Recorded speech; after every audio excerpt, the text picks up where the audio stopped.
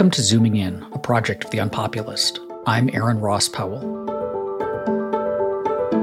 For a certain sort of social conservative, Viktor Orban's Hungary is the North Star, the realization of fantasies about how social liberalism can be done away with and trad living elevated to primacy, if only the power of a committed executive were turned to that task. On today's episode, I'm joined by Robert Tracinski. He's the editor of Symposium, a journal of liberalism, and writes additional commentary at the Tracinski Letter. And he recently published an essay at the Unpopulist on Orban, DeSantis, and the conservative longing for a world where their social preferences are enforced by the state.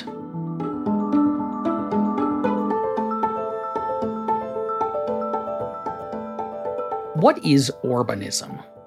That's a good question. Well, Orbanism it's funny. There's a Hungarian version, from what I've been able to tell. There's a Hungarian version and there's an American version.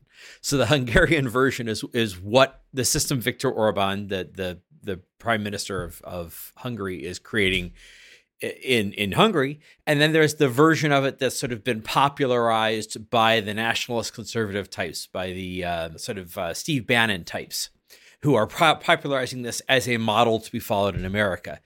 But the fundamental of it is the idea of using the power of the state to promote conservative values or nationalist values.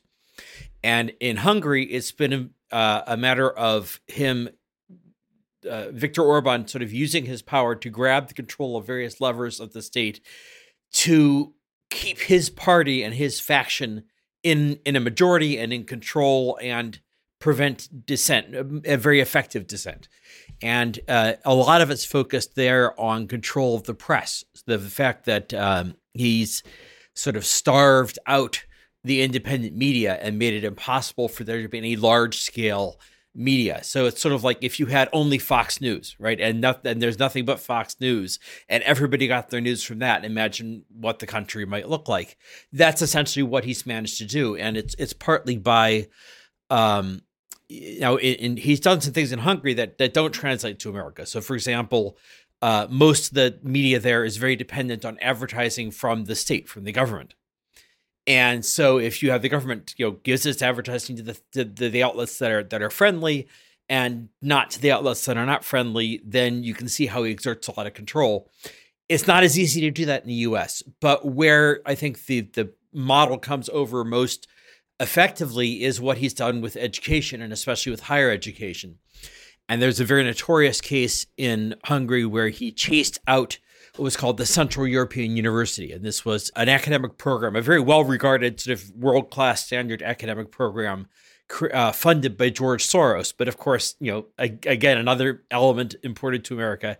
George Soros is in Orban's worldview is the ultimate bad guy, the guy plotting to, create this globalist system. And so he made Soros out to be the big villain and did various things to sort of harass and put sorts of legal barriers around the Central European University. And eventually they gave up trying to have it in Budapest. They moved it to Vienna. And in its place, Orban did this thing where he had billions of dollars in state funds that were dedicated to something called the Matthias Graffinis Collegium, which is much lower academic standards, but is very much a nationalist curriculum and promoting nationalist values. So it's this idea of taking control of the media, taking control of higher education, and using it all to promote a consistently nationalist agenda, but then also having a system where basically if you don't go along with the regime, you can't go into business. You can't successfully run a business because you'll be, again, harassed or starved out from various kinds of state-controlled funds. So it sounds like this is just about power. Like the appeal of it to conservatives in the US is they see themselves as no longer holding the commanding heights of the culture. So whether that's Hollywood or that's education or that's higher education, they see those as irredeemably lefty and a threat to their values. And so is this just fantasies of we were all Reaganites and, keep government small and limited when the culture was on our side, but now that it's not, we'd like to use this cudgel to establish our dominance over the culture. Right. So the version that's been imported to America is this idea we have to get comfortable using the levers of state power, not being we have to get rid of this old small government Reaganism where we're going to, have small government and we're going to have less power for government. We need to be comfortable with government having power, but we have to use that power for our conservative ends. And the basic contradiction of it is that, it's the idea that we are a small persecuted minority who's losing power. We're being overwhelmed by the rest of the culture. Therefore, let us expand the power of the state and have control over it. Well, how are you going to get control over it if you're a smaller growing minority? And I think really, if to put this in historical context, you have to think in terms of, going back to the 80s and going back to Reagan. If you remember the moral majority, right? This is Jerry Falwell's group, the moral majority. And at the time, they could actually, plausibly have some idea that, yes, we are the majority. We represent the majority view. And now that's clearly no longer the case. I think partly this is a panicked response to the fact that religious belief is in decline in America. And you can see these poll numbers of it sort of going off a cliff starting somewhere in the 1990s. And you could talk about all the reasons why. There's the scandals. I remember the televangelist scandals of the 1990s, and you have echoes of them up to today with Jerry Falwell Jr. The copy being degraded somewhat from the original, and they also had the Catholic Church scandals. And so, if you look at church attendance and church membership, especially for evangelicals and for Catholics, there's this long-term decline. And so they see themselves, basically, we're going the way of Europe. Europe has, most countries in Europe, especially Western Europe, have become secularized, where it's like 60, 70% secular people with no particular religious belief. And Christianity is in a minority culturally and electorally. And so I think they're sort of panicking at that prospect and making this last-ditch attempt to say, well, wait a minute, maybe if we clamp down now, if we seize the levers of power, we can reverse this trend. There is a certain delusional aspect to it, right? This sense of, we're just small and despised minority, so let's gain power. Well, you can increase the power of the state, but the fact that you're going to be the ones to use it for your ends is not really the likely outcome. Well, it seems too that this is part of the appeal of Orban's more authoritarian directions of controlling the media and so on, because one problem with increasing the power of the state in order to enforce your cultural hegemony is that only works as long as you're in control of the state. But when you fall out of favor, which inevitably happens in the cycles of a democratic system, you now have an empowered state that the other guys are in charge of, and they can, and you have set a standard of enforcing cultural hegemony. So now why don't they do it too?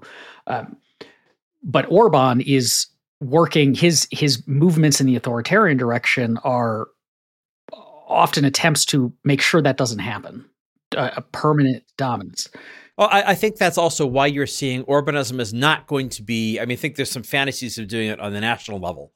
Donald Trump will get back into office and then he'll use this and he'll mandate classical architecture and he'll, create a fund for patriotic education, all these things he was going to do before.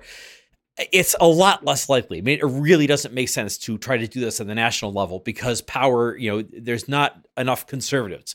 There's not enough to maintain that dominance and power. But you can see the appeal this has on the state level. That if you're saying, well, I'm governor of Florida, to pick the example at hand here, I'm governor of Florida, and you can think that in Florida, we have a conservative majority. We have the hope of maintaining a dominant conservative majority over a long period of time. So we can implement this. We can say, okay, we're going to seize control of the local district that controls Disney's infrastructure, their water and sewer and police and fire and all that sort of thing. We're going to seize control of that, put my cronies in charge, so Disney will have to answer to us. We get to tell them what to do, and they can't have all this woke stuff and all the homosexual stuff going on supposedly in their TV shows and in their movies. and we can take over the university system and we can ban CRT and we can do this in the schools, we could do that.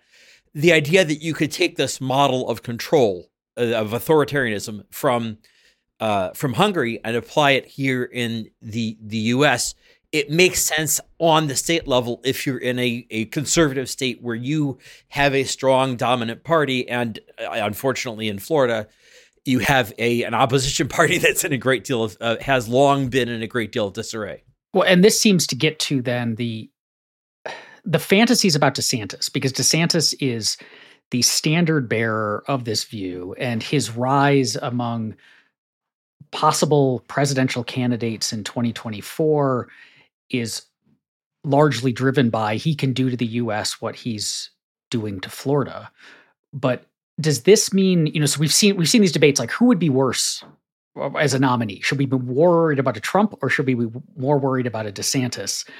But this would seem to push in, I don't know if it pushes against being worried about, like thinking Trump is not a big deal, but that DeSantis is much less likely to be able to accomplish as president what he's accomplishing in Florida. Oh, I think he definitely is. He's much less likely to be able to replicate this on the national scale. He will try. I do think the Trump versus DeSantis thing is one of those sort of like, choose the form of the destroyer, right? I guess to go back to I've got to go back to my 1980s pop culture reference where it's younger kids look it up.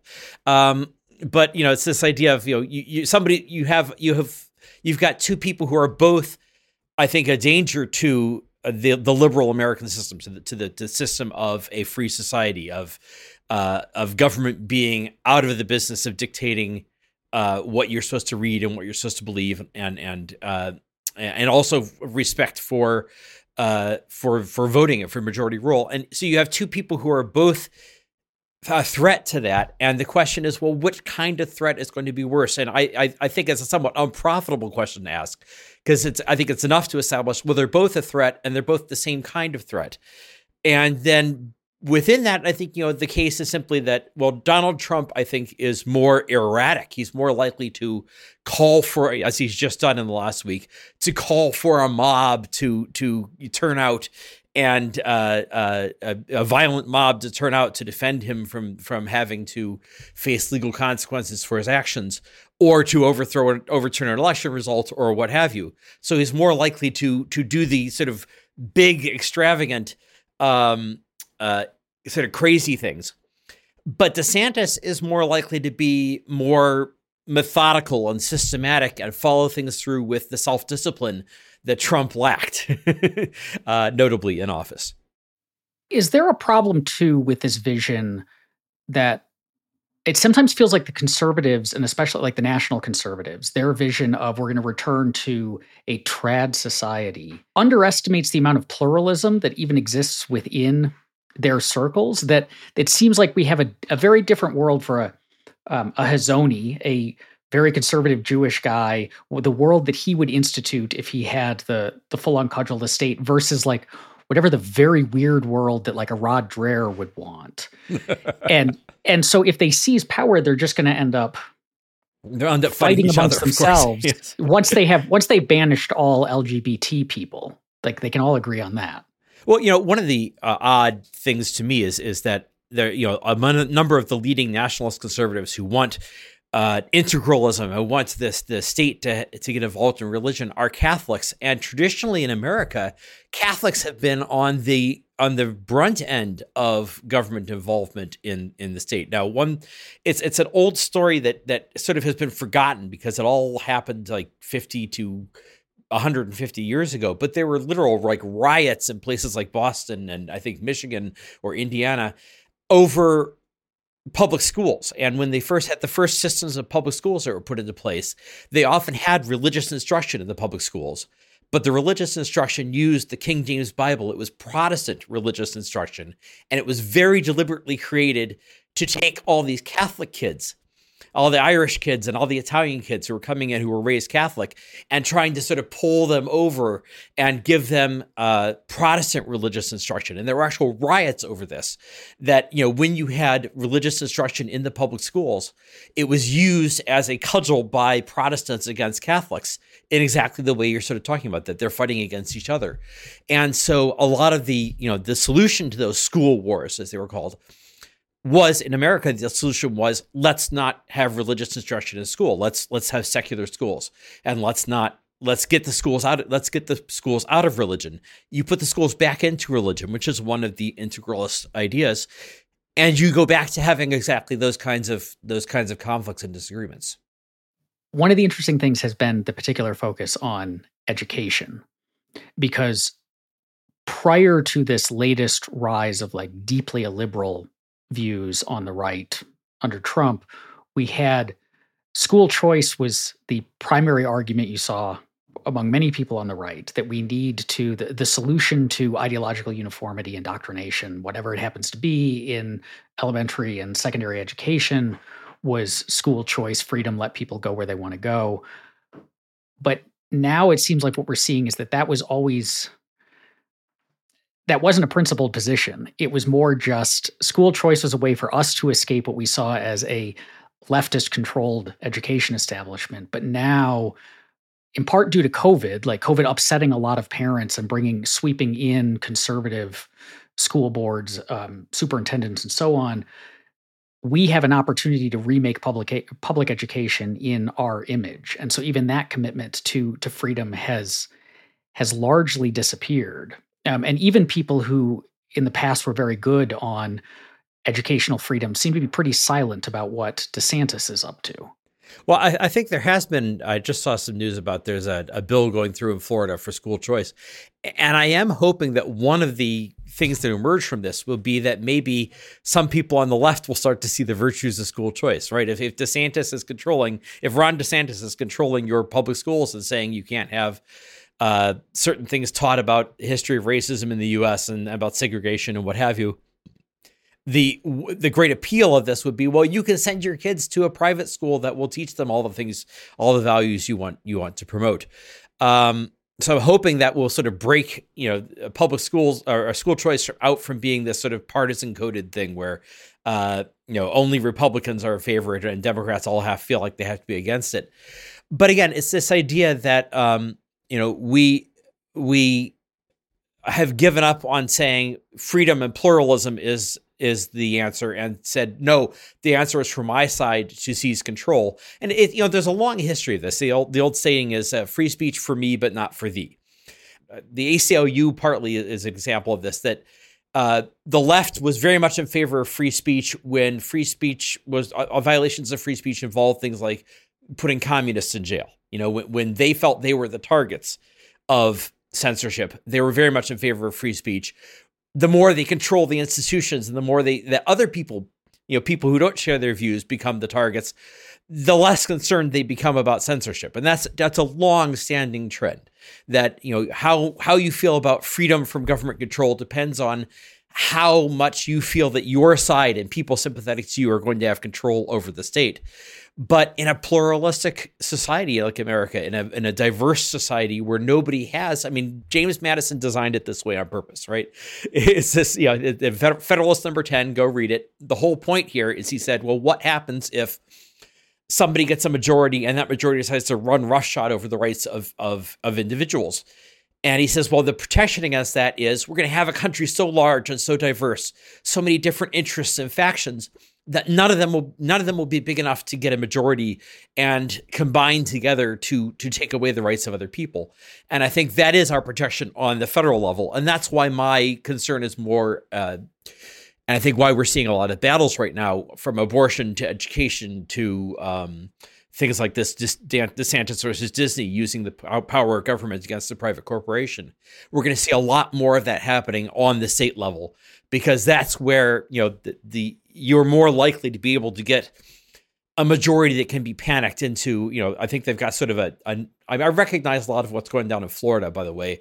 as sort of an Anita Bryant style gay panic, right? You sort of transplanted from the 60s and 70s and brought forward into the 21st century. And this idea that, we're going to have these sort of church lady groups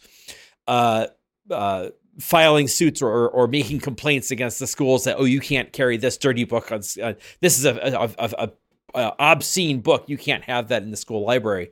It's very recognizable as this sort of old fashioned sort of gay panic transported into the 21st century. And you can get that to get some traction in some states, but you're not going to be able to do that on the national level. Does the fact that this works on the state level, but not on the national level, or it's at least, we'll say, harder on the national level, mean that there is something of a natural check against its spread, or I guess a ceiling of how bad it can get even on the state level? Because I'm thinking, like, Florida gets a lot of money from Disney, right? And it would be hard for Disney to move to a different state because it owns a lot of expensive real estate in Florida. But if things got bad enough, it could. And it seems like a lot of the largest corporations and a lot of the centers of economic dynamism and growth in this country are much more sympathetic to, if not outright progressive social views, then certainly not DeSantis-style social views. And so it seems like there are strong economic mechanisms for punishing this stuff if it gets too far out of hand. Yeah, economic, and also there's the courts too, because the interesting thing is, no one side of this debate has a monopoly on the courts. You could have, a majority in the Supreme Court, but on the lower courts, especially, there's a lot more diversity. And one of the things DeSantis has already run up against is that there's the old-fashioned Reaganites are still out there. The Reaganite conservatives are still out there. David French was arguing to me recently that he says he wants to make the case about how the Federalist Society saved America in 2020, because a lot of the rulings that went against Trump were from Federalist Society conservative judges, and the same has been true for some of the rulings. I mean, a whole bunch of DeSantis put into place this Stop Woke Act, which is supposed to prevent people from teaching critical race theory or teaching ideas he didn't like, even in private corporate training seminars. And this is scored blatantly unconstitutional. And a lot of the rulings that came against it were from old-fashioned conservative judges, Federalist Society type judges, who were still following that sort of Reaganite originalism. And it was very obvious and blatant that this was a violation. And one of the things we're talking about here is one of the techniques that somebody like DeSantis uses is he will pass a law. And this has happened in Texas. It's happened in a number of different places. The left does this too, by the way, where they control things. Is they'll pass a law at the state level that they pretty much know is going to be struck down on the federal level. It's unconstitutional. The courts are going to strike it down. But the idea is, it's like the old-fashioned messaging legislation, right? Where you propose a bill that you know is never going to pass, but you get to go back home and pander to your base back home by saying, well, I proposed this bill. And it doesn't matter that it never had any chance of getting passed. Same thing happens here. You with loud fanfare, you sign a bill to stop wokeness in your state, knowing that a large chunk of it is going to get struck down by the federal courts. But by the time that happens, that's months later, and that's those guys out there in Washington who did that, and you still have had this opportunity to pander to your base back home. Now, the problem is you then create this precedent of anything I can get away with is okay, and I should be pushing the bounds of what I can get away with. And also you have somebody like DeSantis, who's clearly has his eye on higher office, has his eye on being the guy who's going to be able to appoint the judges on the federal level in the future, who would then, to the extent there is a conservative faction in the judiciary that would embrace these things, he can put them on the bench. So that's the more long-term danger. There's a point in the essay that you published at the Unpopulist that I rather liked that's related to this and the courts, where you're talking about David Azarad saying conservatives need to be comfortable basically using whatever power we can get our hands on, and then adds within the confines of the rule of law. And I like you say this is a self-contradiction because the rule of law implies the very impartiality in the use of power that he is rejecting. And that seems to speak to, I think, partly why the courts are rejecting a lot of this, but ultimately like this this fundamental problem. And so I want to ask about, it seems one lesson we can draw from what's happening is that a lot of the people who spoke in the language of freedom and liberty, free enterprise, and so on, that wasn't a principled commitment. It was an expedient commitment because they saw that as the best way to advance their cultural and economic interests. And now they have turned. And that tends to have, that's not an isolated phenomenon on the right. The left does similar things.